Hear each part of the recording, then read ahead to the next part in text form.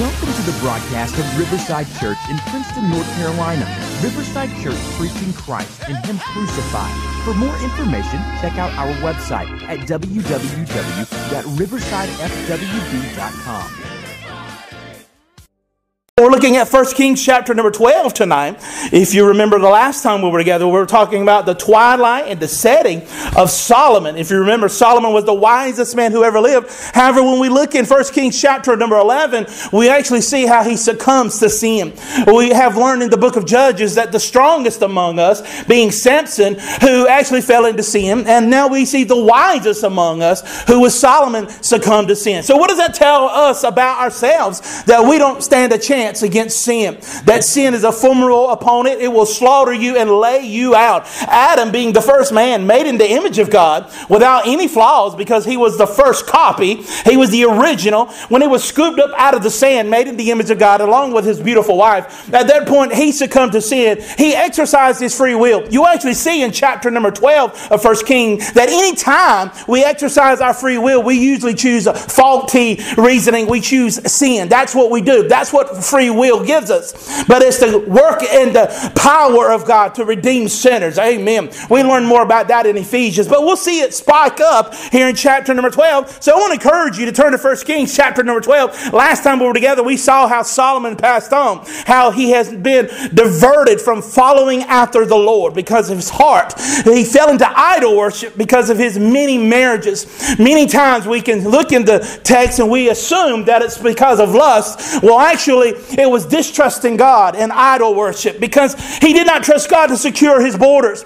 He was doing these many marriages and making pacts with the nations around him, having arranged marriages to make sure there was peace around his borders. But God had promised him that he would secure his borders and he don't need no help. Basically, if you need to understand chapter number 11, God don't need no help. God can handle his situations. He can handle his promises. He don't need you to throw in, to put your hat into the ring, to join up with him, to make a move for God. Now we look in 1 Kings chapter number 12. Rehoboam, this is the son of this wondrous man who wrote Ecclesiastes and the man who wrote Proverbs, the Song of Solomon's. We see in chapter number 12, verse 1, Rehoboam, the son, went to Shechem. Now, you might wonder, why did he go to Shechem instead of Jerusalem? Because Jerusalem has been established as the capital city of all of Israel. However, there was unrest in the northern regions at the time because of the weight of the compulsive work that Solomon had on the population. The northern tribes were now in unrest. They were unruly. And now we see that Rehoboam is trying to be wise like his father and go into their district. So he goes there in chapter number 12, verse 1, for all Israel had come to Shechem to make him king. And as soon as Jeroboam, the son of Nebat, heard of it, now remember, Jeroboam was the man that Solomon handpicked to be the governor over the tribe of Joseph, or Ephraim and Manasseh. He handpicked him. However, Abijah saw him as he was leaving the meeting with Solomon and had a prophecy for him, telling him that God is going to snatch the ruling class, or the crown from the son of Solomon, and give it to him. Because his faulty worship, his fading heart, his wayward mind is not following the statutes and honoring God, but running after other gods. Remember, we spoke about how Solomon was worshiping Moloch, a child sacrifice idol, burning babies on the altar. We studied how he worshipped in the high places in the mountains, how he worshipped the god of the weather, the god of fertility, how he would visit the temple with the prostitutes there in the temple just to serve other gods, when God had came to him twice in a vision, giving him promises. But it shows us that our hearts are wayward, that we don't pursue God. Truly, God pursues us. And God had made a promise to David that he would not lack a man on the throne. So we will see that prophecy unfold here in chapter number 12. Chapter 12. As soon as Jeroboam, the son of Nebat, heard heard of it, for he was still in Egypt, where he had fled from the King Solomon. Then Jeroboam returned from Egypt. Jeroboam now was fleeing from Solomon, goes into Egypt, into exile, because Solomon hears of the prophecy over him. Do you remember whenever Solomon had a prophecy over him? And it seems like it went full circle, that now he fell into idolatry and wickedness, making his heart hard towards the things of God. Whenever we see that his brother Absalom and his other brother Abijah was going against the prophecies of Solomon, because he was called Jedediah, the beloved of God, that God had ordained and chosen him to be king after David, that whenever we go against the prophecies in the Word of God, you're not just going against the prophecies, you're not going against the tide or the culture, you're literally going against God. And that's what Solomon did in his later years, go against the prophecy and the words of God. Now we see that he flees to Egypt, and now he comes back. Jeroboam returns from Egypt. Now we will see here later on in the chapter that the northern tribes get Jeroboam to be a spokesman to negotiate a deal with the new king, who is now Rehoboam. Now we can see that he was the man who was over all the labor. He was someone who was very educated. He was someone who was gifted. Why else would Solomon handpick him and then the prophecy be placed upon him to cause him to run from Solomon? But now the northern tribes have gotten word back to him in Egypt, and he has returned home at Rehoboam's coronation. We see in verse 3, and they sent and called him, and Jeroboam and all the assembly of Israel came and said to Rehoboam, "Your father had made our yoke heavy, and therefore lightened the hard service of your father and his heavy yoke upon us, and we will serve you." They come to the new king, this young man, and we'll learn that he's not quite that young, not as young as you would think. He's actually 40 years old. We'll learn about that in 1 Kings chapter 14. But he comes, and now they're trying to negotiate. You would think they've unionized almost, and they're trying to lessen the burden on the people. For Solomon, in his later years, his kingdom flourished. However, in his later years, as he started his idol worship, he started great building projects, and he started to tax the people heavily. And also, as we learned in the previous few chapters, he had a constant rotation of people working in Lebanon and going into the cedars and cutting down trees, working in the quarries to build his nation. However, his spending exceeded what he was bringing in, so he taxed the people heavily. Now we see that they're asking for relief. They're saying, your father's yoke was heavy. Now lighten it, and your people will serve you. Notice, it lightened the hard service of your father and his heavy yoke upon us, and we will serve you. In verse number 5, he said to them, "Go away for 3 days and come again to me." So the people went away. At this time, it seems like Rehoboam is starting off really well. He's taking time. He's not shooting from the hip. He's taking time. He had plenty of time to learn about wisdom. Wisdom walked the house that he was raised in. Wisdom being the wise king Solomon. I'm sure this young man was walking beside Solomon, saw how he would handle business and how he would handle court. But now there's no guarantees if you are walking with a wise parent that you will be wise. For wisdom is not hereditary. Amen. Actually, what we'll see here, that Rehoboam will say some foolish things and starts a civil war that will split the nation into two. I will let you see in verse number 6, when King Rehoboam took counsel with the older men who stood before him, Solomon his father, while he was yet alive, saying, "How do you advise me to answer these people?" At this point, if you remember back in 1 Kings chapter 4, 5, and 6, we saw a list of governors. Remember, there were governors in each district who would be the ones to feed the household of Solomon. Not only the household, but I mean the palace. They were actually feeding the army, the standing army that Solomon had acquired, going against the commandments of God, because God told him in Deuteronomy, "Don't amass horses and soldiers, putting your trust in them." Solomon now had grown pretty big for his britches. Solomon now had grown in such a way where he really didn't need God. He just needed to tax the people to pay for his dreams and his endeavors. Our country certainly would learn something from this. As we look in verse number 6, King Rehoboam goes to the old men. These are those governors, those who have been around, those who have experience. How would you advise me to answer the people? It's good that Rehoboam goes and seeks wise counsel. That is good, but it's also good to heed the wise counsel. As we know that the Solomon himself is not wise to throw pearls before swine. What does that mean, the old adage? That means don't throw something valuable for something that's going to be wasted. These elder statesmen were now giving him advice. Well, he will not even take it. They might as well have been blowing their breath in the wind. This young man would not heed it, for he wanted something. He already knew what he was going to do. He just wanted to hear it from somebody else's voice. And verse number 7, and they said to him, if you will be a servant. Already, he don't want to be a servant. He wants to be a king. Solomon was a king, but the elders are telling him, you be a servant. Who else has told his people to be servants? We'll get to that in a moment. We're going to contrast three kings here tonight. But here, the elder statesmen, those who have experience and who are mature in their place, tell him, if you will be a servant to the people today and serve them and speak good words to them, then when you answer them, then they will be your servants forever. He tells this young king, the elders, say they will be yours forever if you speak kindly and gentle towards them. In Proverbs chapter 12, his own father, who wrote most of the Proverbs, says, anxiety in a man's heart weighs him down, but a good word makes him glad.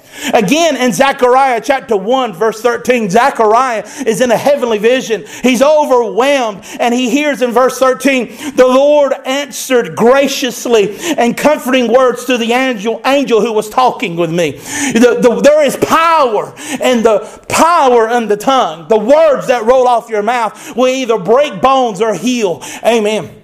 He had an opportunity here to reconcile and to keep and hold things together. And in his folly, he will say foolish things because he will take that bad advice. And you might say, where is God in all of this? Well, God had predestined. He had foresaw and foreknew all that was going to take place in the chapter. In fact, he boasted of it just a few chapters back whenever the prophecy over Jeroboam was given. But Rehoboam will say foolish things, just like very much in your life when you do foolish things and you make mistakes and you make your own choices. God foresaw and already knew that you would do those things. He already knew. Basically, if you want to put theology, bring it down to the bottom shelf and put it in a small box so you understand. Whenever God sees you, He accounts your stupidity. When He calls you, He understands your limitations. When He knows that the end result will you being in His presence, He takes into account all your mistakes and He works it for our good. How about that? Romans 8:28. All things work towards good. Even the bad things work towards our good. We see here in verse number 8, but he abandoned the counsel of the old men. The old men that gave him and took counsel with the young men who had grown up with him and stood before him. The privilege of the younger generation. These are those who grew up in the government. They were there who saw how the elder statesmen and saw how they handled the government. He took their counsel. And what was their counsel? And really, when we see the text, it says the young men. Well, I want to let you know in Rehoboam, whenever we read in chapter 14, the 1 Kings chapter 14, verse 21. Now Rehoboam, the son of Solomon, reigned in Judah. Rehoboam was 41 years old when he began to reign. At this point, at 41 years old, we consider you grown around these parts, but many people don't act grown. But then again, the number of a person's age is just a number. Yeah, but it's really about maturity. It's about a person's mature level. And Rehoboam certainly does not show his maturity level here. And in verse number 8, but he abandoned the counsel that the old men gave him and took counsel with the young men who had grown up with him and stood before him. In verse 9, and he said to them, what do you advise? We answer this people who have said to me, lighten the yoke that your father has put on us. And the young man who had grown up with him said to him, Thus shall you speak to this people who said to you, your father made our yoke heavy, but you lighten it for us. Thus shall you say to them, my finger is thicker than my father's thighs. It's almost if they're playing games here. They're in the back room and he says, what do you suggest I say to these people? And they're playing with people's lives. When this young man takes the throne as the king of Israel, the words he has will bear much weight in the lives of people. Let that resonate with you. Maybe you don't ascend to a throne over a people. But how about in your household? For you are responsible for your household. The words you speak. Maybe the people that you love dearly are not in your household anymore. They've matured and grown up and moved into their own houses. But the words you still speak still hold weight over them. Don't be foolish. And don't handle these things, mishandling them without much care. Rehoboam had much responsibility, and he treats it like a game of chicken with these people who have been loyal to Solomon. And now he uses the analogy that you thought my daddy was bad. Wait till you get a hold of me. How do the people react? You would think they would humble down and say, okay, sure. That's not what took place. For we see in verse 11, whereas my father laid on you a heavy yoke, I will add to your yoke. Your father disciplined you with whips, but I will discipline you with scorpions. I don't know what came across this young man. Well, if he was really thinking about, I don't know if he was just flexing, just showing everybody, hey, I'm the new king, don't cross me. But this was not the occasion. For the people were coming and saying, will you lighten the load, for we are burdened. For it was not the king who had blessed the nation, it was God. And the king had gone wayward. But God had prophesied and knew that the kingdom would go wayward. But God has a plan. Amen. God knew this would take place. That the salvation of Israel was not hinged on Solomon. It was hinged on God. That's the story of your life. Yes, you may think you're the king of your domain. You handle the ship. You're the master captain. You run. I almost said ruin. You run your life. You handle your business. And you believe that you're the one who is handling your destiny. That you're holding your future in your hand. But I want to remind you, there's one above you. There's one who reigns above everything. Who's above it all. He is in control. He is in charge. At this point, this young man is saying, my father disciplined with whips, and I will discipline you with scorpions. Verse 12, so Jeroboam and all the people came to Rehoboam the third day, as the king said, come to me on the third day. Then verse 13, and the king answered the people harshly, and forsaking the counsel of the old men that had given him, he spoke to them according to the counsel of the young men, saying, my father made your yoke heavy, but I will add to your yoke. My father disciplined you with whips, but I will discipline you with scorpions. So the king did not listen to the people, for it was a turn of affairs brought about by the Lord, that he might fulfill his word, which the Lord spoke by Ahijah the Shilonite to Jeroboam the son of Nebat.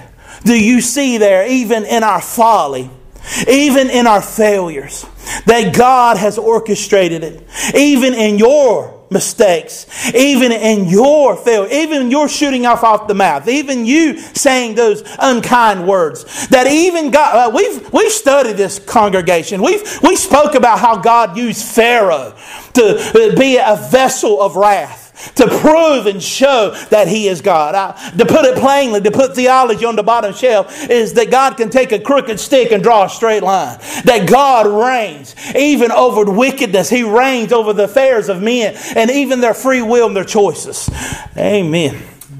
So in verse 16, and when all of Israel saw that the king did not listen to them, the people answered the king, what portion do we have with David? If you remember, that phrase was used before, whenever there was an uprising back in 2 Samuel, when David was trying to unite the tribes, and they were saying, what do we got to do with David? What's David got to do with us? Here again, we see the 10 tribes uniting together to say, what do we have to do with David?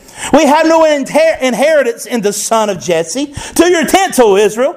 Look now to your own house. Look to your own house, David. So Israel went to their tents. I want to let you know that we have seen this before. It's almost like history repeats itself. I know in most schools they don't want to teach history. They want to revise history and even change history to suit their needs and their agendas now. But if you don't understand and learn history, you're destined to repeat it, as we see the wheel of Israel spinning over and over. If you remember when we studied for the book of Joshua, going on into Judges, we saw where Israel falls away from the Lord. They cry out to God and God sends them a Redeemer. They get close to God again and fall away until all the way until that judge either passes away or a time passes, and then the wheel returns again. We will see the same cycle all the way through 1 Kings and 2 Kings into 1 and 2 Chronicles. We see the same cycle today in our own society where we see where we get close to God and we get distracted, but all that glitters and glows, and turn our hearts and our minds away from God until we cry out to God and He redeems us yet again. We see here in verse number 17, but Rehoboam reigned over the people of Israel who lived in the cities of Judah.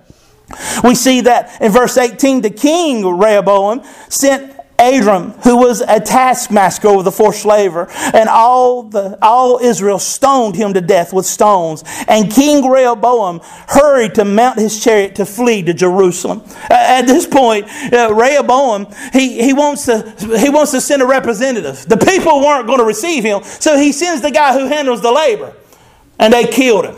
So I guess he considered, oh, well, they're serious. I better go head home. So what he does, he heads back down south to Jerusalem. Now at Shechem, we'll learn that this new king Jeroboam has risen up and he will reign over the northern tribes. What all started as a dispute over labor has now blown into almost a full civil war, because now that Jeroboam is up in the north and Rehoboam is down south, we will have a moment where things will get very tense.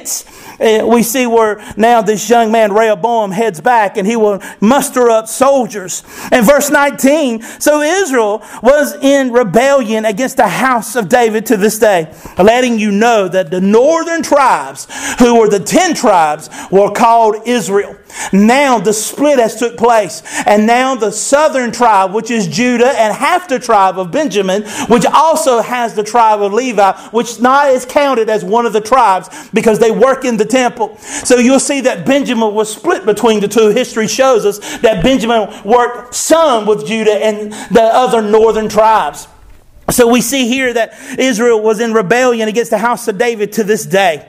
And when all of Israel heard that Jeroboam had returned, they sent and called him to the assembly and made him king over all of Israel. There was none that followed the house of David, but the tribe of Judah only. Now, for those who were like a little fun tidbit, the tribe of Judah being the tribe that comes from Judah, of course, but we learned that the tribe of Judah is known for praise. Whenever the armies of Israel would go out to fight, Judah would always lead the army, because whenever you go into battle in your spiritual walk, you always lead with praise. It got real quiet in here. No hallelujahs. Thank you, Jesus. But I want to remind you, whatever battles you face, lead it with praise. Walk in praise. Thank you, Jesus. As I walk into this battle, you have brought me through the last battle. You have kept me and you held me. You will steady me. You have anchored me. You will plead over me. You will defend me. You are my fortress and my tower. You're my shield and my buckler. That is what Judah would do when they walked into battle. Now Judah has a king named David, and David is known for worship. For we can read of the tabernacle in Moses' time that it always had an altar. There was always a sacrifice there. Inside was the Holy of Holies in the ark. But what David added outside the tabernacle and a place of the tent that was placed in Jerusalem is that he worshipped. David danced before the Lord with all his might. He danced and worshiped. So that's why we see that David was a worshiper. And that's why him and Judah just clicked. Do you see that? That other worshipers love to be around other worshipers because they understand that God is worthy to be praised. I wonder tonight, do you know if God is worthy to be praised? Has He not brought you through these many years? Has He not steadied you, watched over you even when you weren't walking with Him? Has He not defended you when you didn't even know where the attacks were coming from? Judah here is staying faithful to David. And David really had received a covenant from God saying that you will never lack to have a man on the throne. As we look the kings and 1st and 2nd Chronicles, we will see there will be competing kings, the northern and the southern kingdoms. But that's not the prophecy that God is speaking about when He tells David that you will never lack to have a man on the throne. He's talking about the seed of the woman. The seed of a woman that we read about in the book of Genesis, chapter 3, verse 15. That when humanity fell, God comes and speaks to Adam and Eve and tells the serpent that he will crawl on his belly and eat the dust all the days of his life. He tells Adam that he will work by the sweat of his brow and thorns will come up and come against him and all of creation will be against him. And he tells the woman that she will labor in much pain. But He doesn't leave us in that state. He preaches the gospel there. He says that there will be a seed of the woman, not the seed of the man, for the man carries the seed in the natural. But the seed of the woman, she can't fertilize her own eggs. She can't bring forth babies by herself. So she will be overshadowed by the Holy Spirit. I know the Quran teaches that God had sex with Mary, but that's not what the Bible teaches. That the Holy Ghost conceived in her womb and brought forth a child from a virgin womb, bringing forth a child. And that's the seed of David. That's the one who's the eternal one who sits on the throne. He is the one who will never lack to be on the throne. That's the promise that God made to Abraham and God made to Adam and made to Abraham that from his seed He will bless all the nations. And then made a promise to David that he will never lack a king on the throne. And it's fulfilled in Jesus Christ. I want to examine just for a moment the difference between Rehoboam and Jeroboam. Rehoboam was a young man who said, you thought my daddy was bad. You wait till I'm on the throne and I'm sovereign.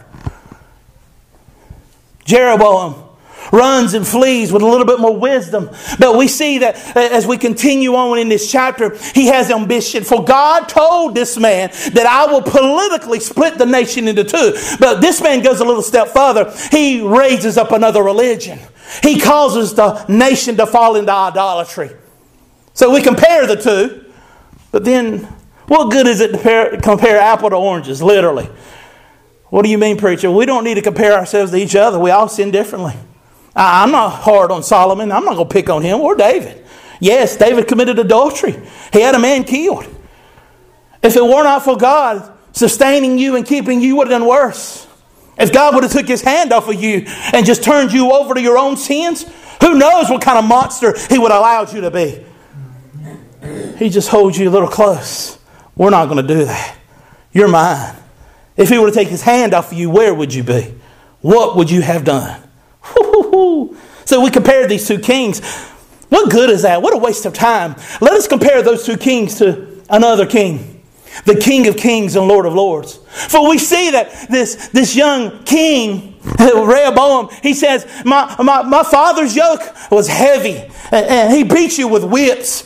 He put burdens on you. Well, what did the one King of Kings and Lord of Lords say? Well, we can actually look at the yoke of the king in Matthew chapter 23, verse 4. Jesus is speaking to the Pharisees and the Sadducees and the leaders of the nation. He says, they tie up heavy burdens hard to bear and lay them on people's shoulders, but they themselves were not willing to move them with one finger. Jesus acknowledges the burdens of the people around the nation around Him. It's one thing to notice how people are having a hard time. It's another thing to do something about it. Let's be honest. Many times we want to do something, but we can't. We're not able. It's true, neighbor, that you might have friends and family, loved ones, and even enemies who are addicted, who are bruised, ruined, broken, torn asunder, who are dead in their trespasses and sins. But personally, you can't do anything about it. If you could, you would. Then we see in Isaiah chapter 40, verse 28 through 31. Have you not known? Have you not heard? The Lord is an everlasting God, the creator of the ends of the earth. He does not faint or grow weary. His understanding is unsearchable. He gives power to the faint, and to him who has no might, He increases in strength. Even youths shall faint and be weary, and young men shall fall exhausted. But those who wait upon the Lord shall renew their strength. They shall mount up like wings of eagles, and they shall run and not grow weary. They shall walk and not grow faint. Well, how do we get there? I like that prophecy that Isaiah says. But we look around in our society, people are faint, they're weary, they're giving out. Even Deacon Tracy told us a couple of weeks ago that in the university over there where his son's going, there's been many suicides where children, young men and women are just giving up their lives for no purpose because they're overwhelmed or they're lost in despair. We see our society sinking down. It's almost like it's going around the drain. People don't know why they're existing. They actually say that the COVID pandemic is the darkest time of history. No, it's not. You were in your pajamas at the house. That's not hard. Come on. I do believe, was it today or yesterday, it's the anniversary of Pearl Harbor. That was pretty hard, having bombs dropped on you. But that's just our society. Or we used to have pictures in our wallets of our children and our family. But now our cell phones are pictures of ourselves because we take selfies. We're self-righteous. We want everything to revolve around us. And now we find out that we can't carry the world or hold the world up. And we become overwhelmed. So what hope is those who grow faint and weary? What hope can we find for those who are heavy laden and burdened? Jesus tells us in Matthew 11, 28 through 30. He looks out over the masses because I want to let you know that Jesus was not a one-man band. He didn't have a couple of followers. At this point in this part of text in Matthew chapter 11, he has reached that fever pitch. He is at rock star level. His fame is spread far and wide. Up to 10,000 people at one time would follow him, either to be fed or to see his miracles. And he looks out over the masses and he says, "Come to me, all who labor and are heavy laden, and I will give you rest. Take my yoke upon you and learn from me, for I am gentle and lowly in heart, and you will find rest for your souls. For my yoke is easy and my burden is light." What is he telling us? All those who labor, those who are trying to earn their way to heaven and please God, he says you don't have to anymore. Those who are overwhelmed, heavy laden, the world is on your shoulders. If you've ever seen Atlas, who is one of the Greek gods, his knees buckle as the globe is on his back. Our God hangs the earth upon nothing like a Christmas ornament, rotates it. He says, I will give you rest. And this time of year, people get overwhelmed. It might be seasonal disorder, or it might be someone you miss, or you're just trying to get through, trying to just hold yourself together. He says here, I will give you rest. You don't need to strive anymore to get to heaven. You don't have to fight anymore to stay above the water as you slipped under. He gives rest. Amen. He says, take my yoke upon you. That's servitude where you're serving Him. The yoke that you bear now is like scorpion whips that beats down into the wick of your soul. When I say wick, I mean the very core of who you are. It tears at you. But He tells you to take His yoke upon you and learn from Him. That means become His disciple. Sit at His feet. How will I speak? What will I do? Where will these hands labor for you? How will my feet run after you? What will I do? He says, for I am gentle and lowly in heart. Rehoboam would not become gentle, nor will he become lowly. If he's gentle, he's able to deal with the feeblest of us. Those who don't need a harsh word to be slapped back into reality. He's gentle with us. If you are fragile today and you're broken, The world has done a number on you, left you fried and beaten. No worries. He's gentle. He says he's lowly in heart. The opposite of that is haughty. Putting your boot on someone's neck. Grinding into their neck, saying, you will serve me. Jesus came to serve, is what we see here. He came to serve His people. In most realities, let's be honest, when one nation runs into another nation and fight over borders, they send armies to attack that nation, beat down its defenses, and conquer it. But that's not the situation we read about in the Bible, where Jesus comes to conquer death, hell, and the grave. He doesn't send angel armies, even though they're at His beck and call. He goes Himself to conquer.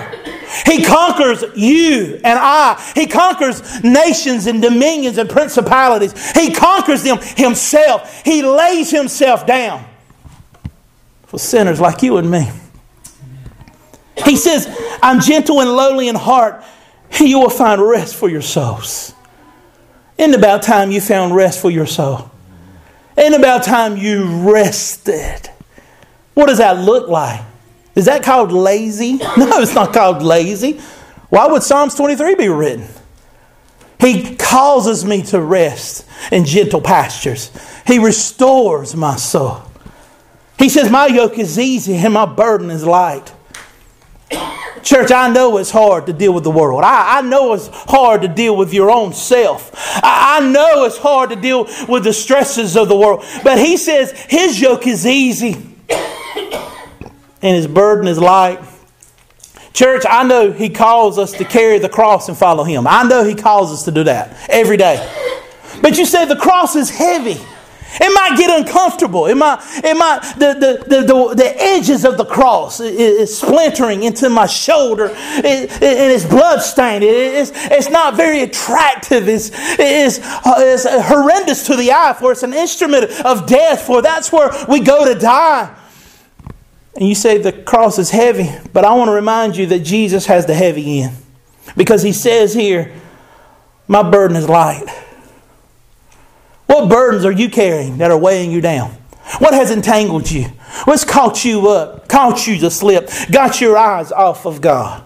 For Jesus says, come to me, all who labor, who are heavy laden, and I'll give you rest.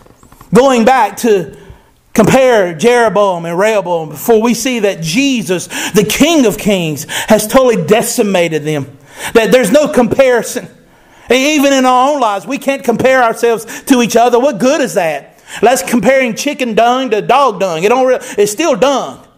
Y'all know that purple stuff in chicken dung? You know what that is? Dung. It's dung. It's all dung.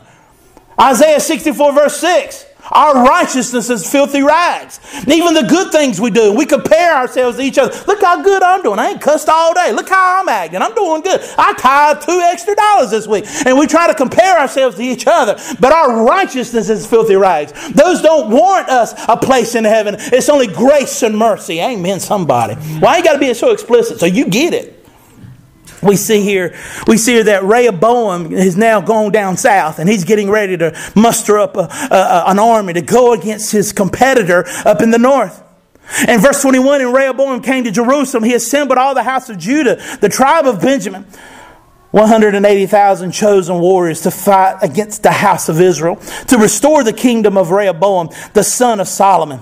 He had every right to do this. For the nation has been split into two. But verse 22 comes along. But the word of the Lord came to Shema, the man of God. Say to Rehoboam, the son of Solomon, king of Judah, and to all the house of Judah and Benjamin, and to the rest of the people, thus says the Lord, you shall not go up or fight against the relatives of the people of Israel. Every man return to his home, for this thing is from me. So they listened to the word of the Lord and went home again according to the word of the Lord. In verse 24, probably out of the whole chapter, that is the most surprising verse out of chapter 12. That they listened to the word of the Lord. Why do you say that? Well, if for one, Rehoboam didn't inquire of the Lord how to speak to the people. The people were rebellious against the house of David. But now that trouble has come their way, instead of taking up arms, going to fight to reunite the nation, they listened to the word of the Lord. We do well to do that. And wouldn't it be so much easier if me and the deacons got in a big truck tonight, got a couple of shovels and some tarps, drove by the devil's house and beat him till the white meat shows, then dragged him out to the middle of a field somewhere and buried him in a shallow grave? That would be so easy. But the Bible says our battle, our warfare is not carnal. It's spiritual. So we fight our battles on our knees, adhering to the Word of God, honoring the Lord, receiving the Word of God, submitting and committing to the Word of God. We see here that the people listened to the Word of the Lord, went home again according to the Word of God. And then verse 25, we see where the idolatry starts. Then Jeroboam built Shechem in the hill country of Ephraim and lived there. And he went out from there and built Peniel. And Jeroboam said in his heart, now the kingdom will turn back to the house of David if his people go up to offer sacrifices in the temple of the Lord at Jerusalem. And the heart of the people will turn again to their Lord, to Rehoboam, king of Judah. And they will kill me and return to Rehoboam, the king of Judah. Here we see that Jeroboam, after he received the oracles and the prophecy of God, really doesn't believe God. For God told him, I will give you the kingdom. But he has to secure the kingdom now that God has given to him. Do we do that whenever God makes promises to us? Whenever God saves you. Listen to me, believer. When God saves you, you think, I got to keep myself saved. I got to do this now and I got to do that to keep myself saved. I got to do this to bribe God to let me into heaven now. The Bible says He will cast your sins as far as the east is from the west. Amen. He will remember your sins no more. He redeems you and He keeps you. That's His promises. In fact, you had nothing to do with it except the sin that made it necessary. That's right. Amen. Here we are. We see that this King Jeroboam wants to help God. I know God gave me the kingdom now. I got to keep it.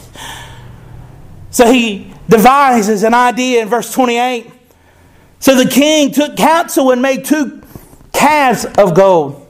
Notice in verse 28 he took counsel. Somebody told him. Somebody advised him on this.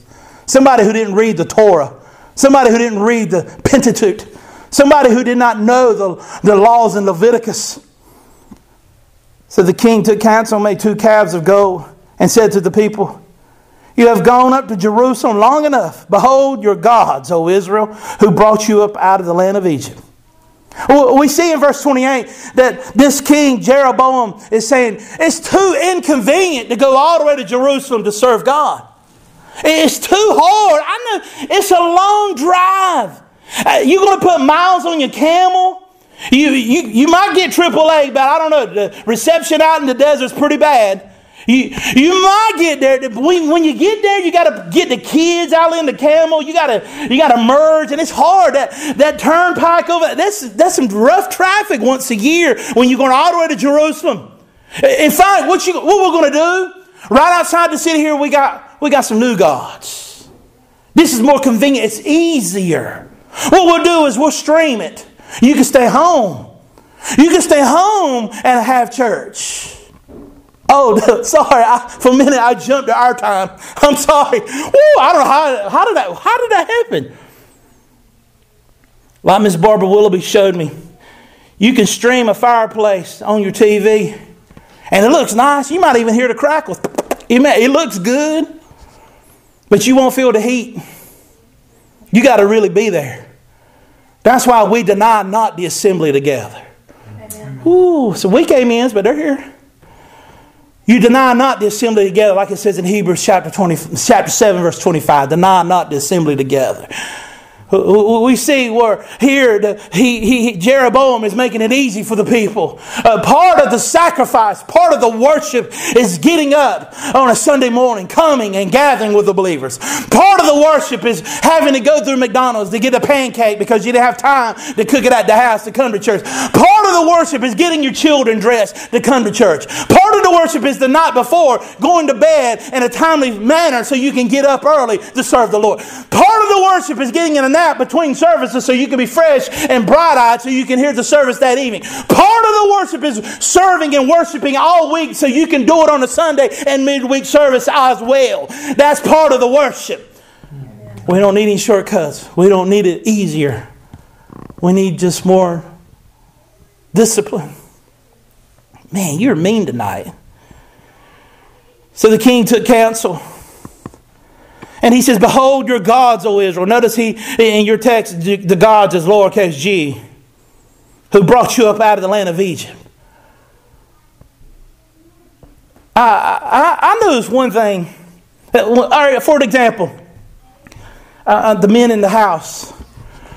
You work a job and you labor and you purchase gifts for your children. And on that Christmas morning, whenever you open presents at your house and you're sitting there and those gifts that you've gotten your children are under the tree and they tear into them and they're excited, they love what you got them. But on the tag, somebody put somebody else's name there that they want yours. You purchased the gift. You labored with your time, your sweat. The calluses on your hand prove that you labored for the gift for your child. I don't know about you, but that will make me feel a certain type of way. Well, wait, I want credit for that. It's not that I need the credit. It's just I did it. What an insult to the breadwinner of the house. What an insult to the one who actually did it. We see that here, but it's a greater offense. Because they say these golden calves are flashback to when Aaron made a golden calf outside of Egypt. Whenever the children of Israel were in the book of Exodus were coming out of Egypt and they just started to worship that calf, giving credit to that calf, a golden idol, for saving them and getting them out of under the finger of Pharaoh. We see it again here with Jeroboam saying, this is your God who brought you out of the land of Egypt. How insulting it is to our God. Now you can see why God detests idols. Taking credit for what only He has done. Oh, it's a horrible thing. Behold, the ones who brought you out of Egypt. Now you don't have to go down to Jerusalem. You can worship here. He even sets up one in verse 29. He says, set up one in Bethel and the other in Dan. And if you remember when we studied the book of Judges, you remember where Moses' grandson, Jared, he goes to Dan and he raises up an idol and they start a false religion there. So they were more prone for false religion there in Dan anyway. I had my children ask me, Daddy, why do people do that? Why do people say that? I say, baby, pagans are going to pag. Pagans just pag. They act like pagans because they're pagans. That's what they do. Dan was more prone to have false religion, so they swallowed this whole. In verse 30, and this thing became a sin for the people, went on as far as Dan to be before one. Dan being the northern peak of the nation there for Jeroboam. We see because of Jeroboam, the nation falls into idolatry. That's how it works. Yeah, I'm not trying to pick on our nation's leaders. That's in a whole other category. What about in your house? You being in your household. For where the men go, the wife follows. And where the wife follows, little pitter-patter feet follow them. And where the heart of the family goes, so goes the city. And so goes the city, so goes the nation. It begins at home. We don't begin at the White House. It begins at your house. Ooh. Preacher, I like when you talk about Biden, how stupid he is. I like when you talk about our Senate and our House and the Republicans. I like when you yell at the Democrats. I like when you do all that. But don't talk about my house. Do you serve Him in your house?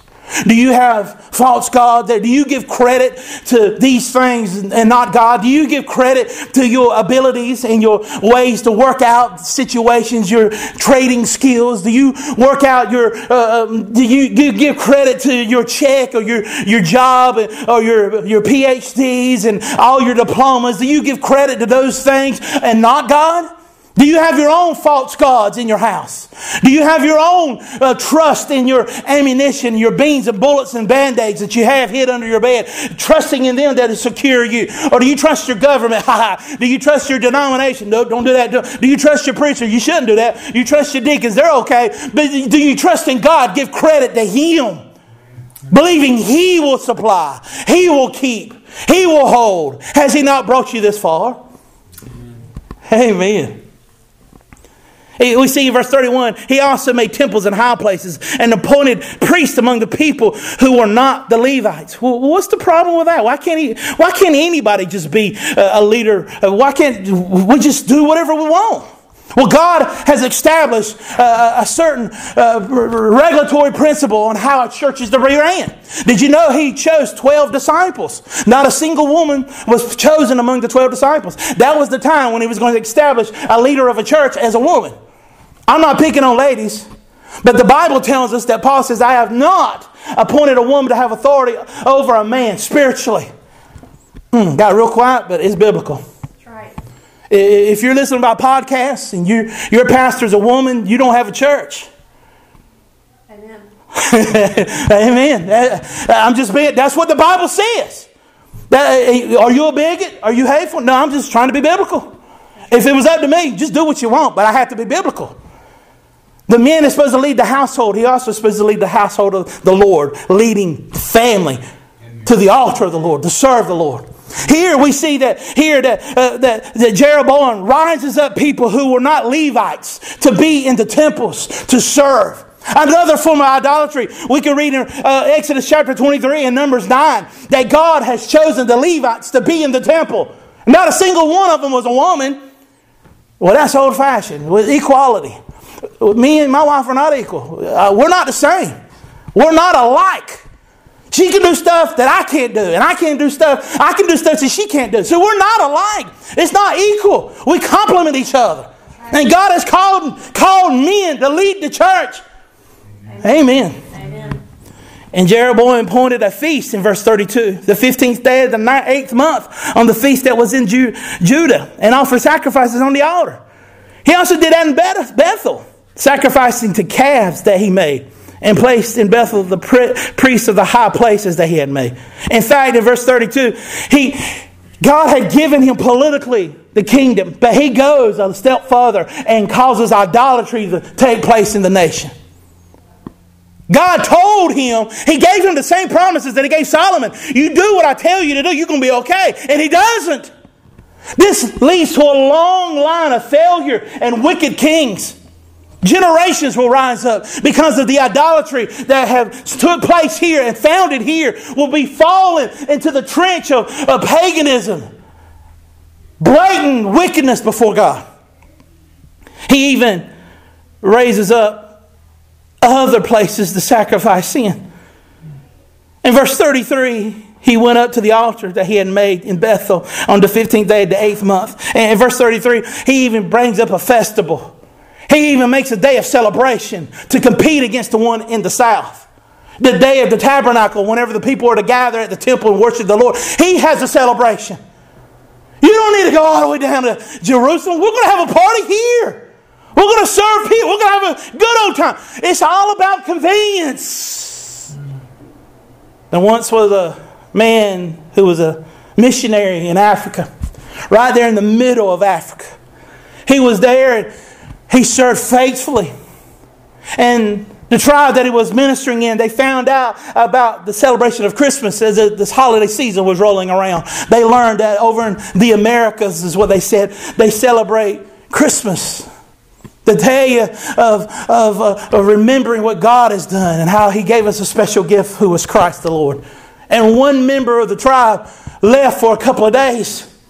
The missionary was getting concerned and worried. Around Christmas Day, the man returned who looked very weary. And he handed the man a seashell and put it in his hands. The missionary says, you went all the way to the ocean and got the seashell for me. That's a long journey. The man looked at the missionary and said, the journey is part of the gift. Our worship is not just Sunday mornings when we come here.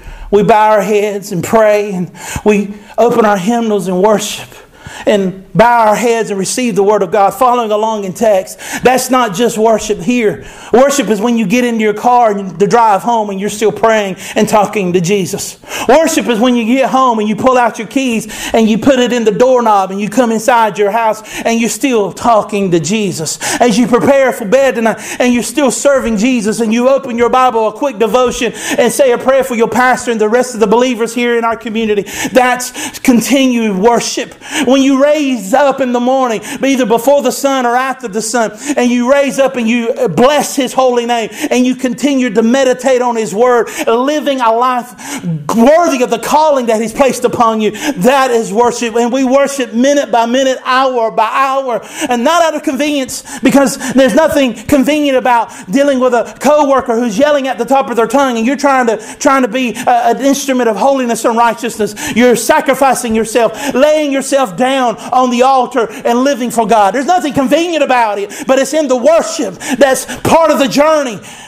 And until then, I want you to continue to worship. Until we meet Sunday morning, we worship.